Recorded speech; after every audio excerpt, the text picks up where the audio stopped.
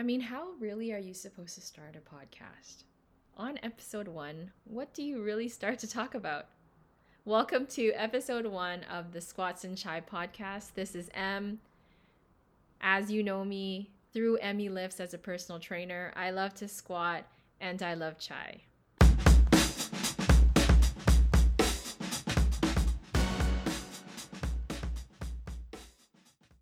So I've recently went on a 4-week trip to India and I was on the hunt for chai.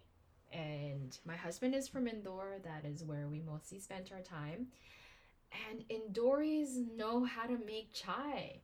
And I've got their secret. And I'm going to tell you what it is. You got to boil the milk for 15 minutes. So if you're going to make a single portion of chai, I would add a 1/4 cup of water to 1 cup of milk. Let that heat up, not quite boil. Then add your loose leaf black tea.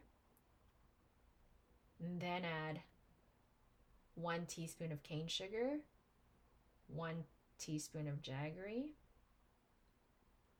and let that boil for 15 minutes while stirring.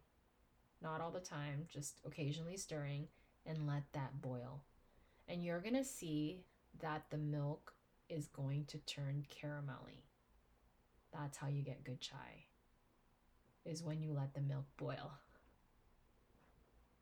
I also add ginger, like real slices of ginger, and black pepper in my chai.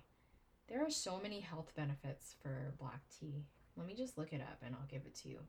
So it improves heart health and circulation. It improves respiratory health. It gives you energy. So it's got caffeine in it, but not quite like coffee. And it aids in weight loss and lowers risks of thyroid disease. Yeah, and it just tastes so good. I don't drink coffee. I can't tolerate the caffeine spike in coffee. But chai just has this soothing, warm, it's like a soothing, warm hug. And in India, they have if you know what a shooter glass looks like that people use to shoot alcohol. So their chai cup is like half the size of that. And so they have it 4 or 5 times a day. First thing in the morning, before lunch, or right after lunch. Again in the afternoon, somewhere in the middle there, and then dinner. After dinner.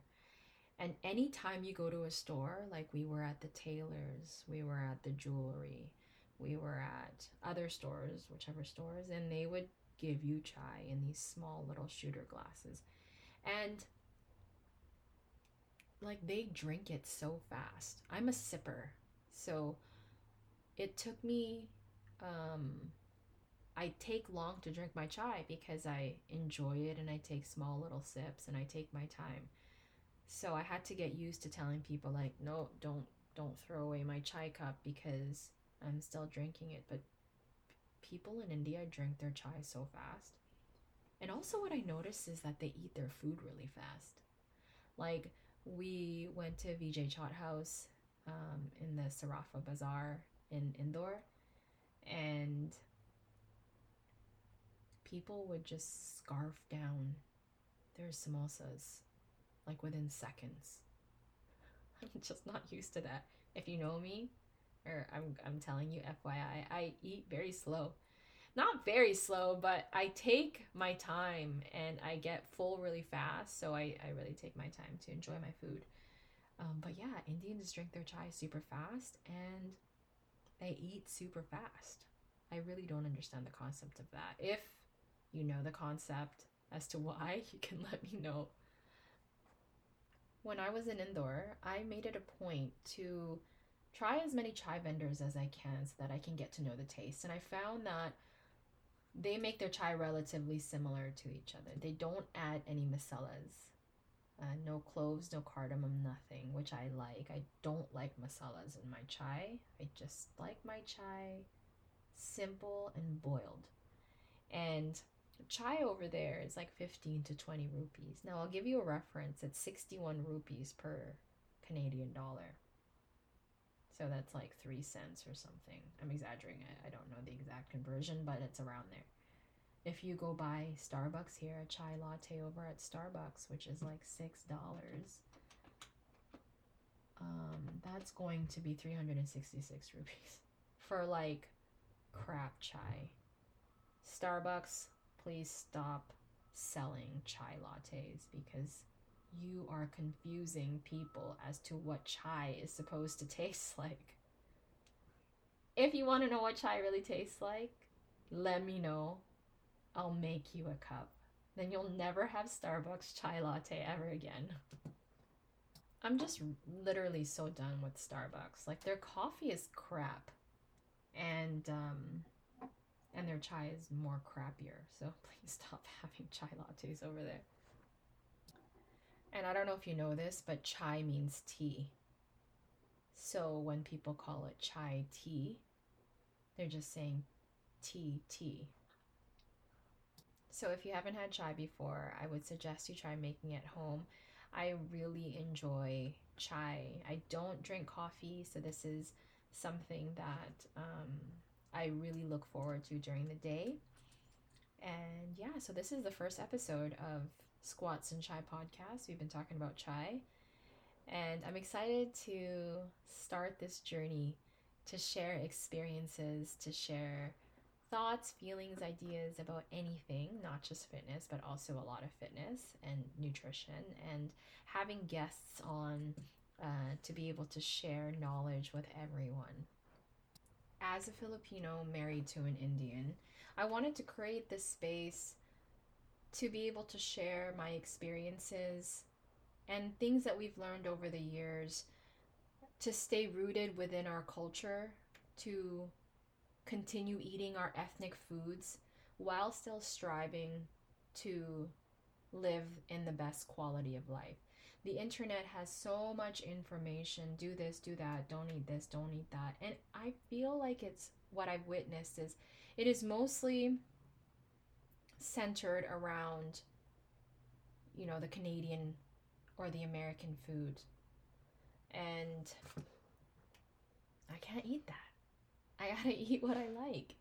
Where does paneer fit into this? A lot of my clients who are, have Indian backgrounds believe that paneer is so bad for them. And they've removed it because they thought if they're trying to lose weight, they shouldn't eat it. Or that, roti is very bad. And so where does my kare-kare and my adobo fit into this as a Filipino? Where is that information? And so I'm here. I wanted to create this space so that we can navigate through this and we can continue to be rooted in our culture, live the way that we want to, but still striving to be in the best health as possible. And that's a wrap. That's my very first episode of the Squats and Chai podcast. Thank you so much for tuning in to listen to me ramble about chai. Now, if you're ready to start your fitness journey, head over to emmylifts.com. I've got several training options from in-person to online. So if you're local, come meet me in person and let's train. If you're not local or can't get to the studio, I've got training options online that meets you exactly where you are. Start now.